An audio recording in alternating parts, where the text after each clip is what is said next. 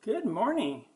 It is Monday. It's October 9th, and we're going to take a look at the gospel lesson for this coming week, Matthew chapter 22, verses 1 to 14. I'm going to read it to you from the English Standard Version, ESV, and it's the parable of the wedding feast.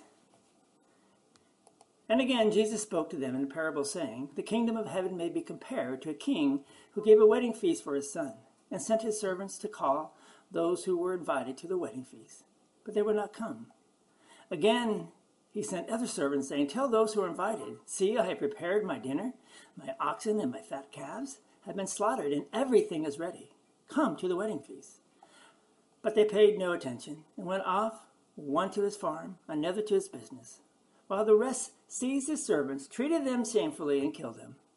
The king was angry, and he sent his troops and destroyed those murderers and burned their city.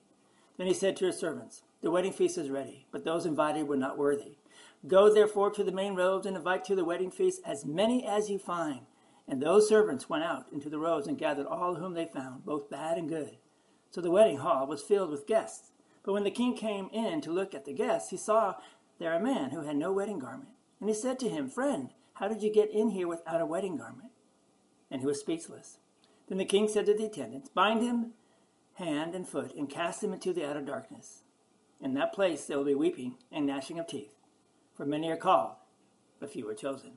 Thus our text. So, weddings take a tremendous amount of time, money, and effort to prepare for. At least the big ones do.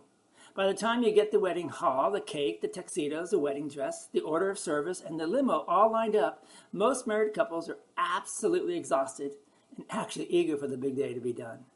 In preparation for the big wedding banquet, the servants are supposed to say, "Tell those who have been invited that I prepared my dinner. My oxen and fatted cattle have been butchered, and everything is ready. Come to the wedding banquet." The picture that this parable draws of salvation is tremendously comforting. Everything is ready. The fattened cattle and the oxen have been sanctified, or sacrificed, that is. The meat is hot. It's been sauteed perfectly. There's an absolutely huge table ready to feed millions of people. This is symbolic of Jesus, of course. Galatians 4, verses 4 and 5 says, "When the time has fully come, God sent his son, born of a woman, born under the law, to redeem those under law, that we might receive the full rights of sons."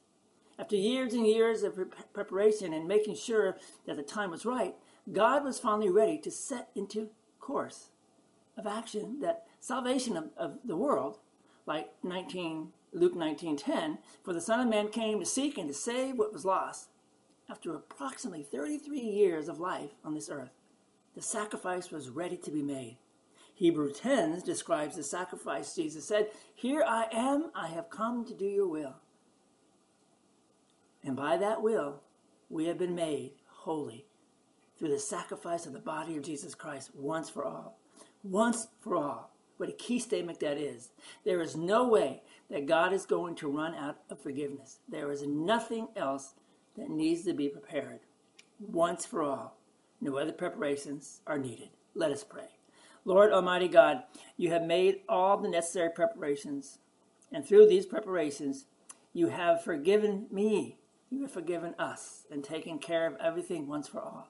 You have sacrificed your Son, Jesus Christ, for me, for us. There is no greater love. Thank you. Amen. Thank you for being with us as we start this new week. Interesting parable. Starts out kind of crazy. King invites everybody and they don't come. And then he invites everybody else, except for the one who wasn't prepared. He gets thrown out. What does all that mean? Remember this verse though. Jesus came, lived, and died once for all. Let's go in peace. Serve the Lord. See you all tomorrow.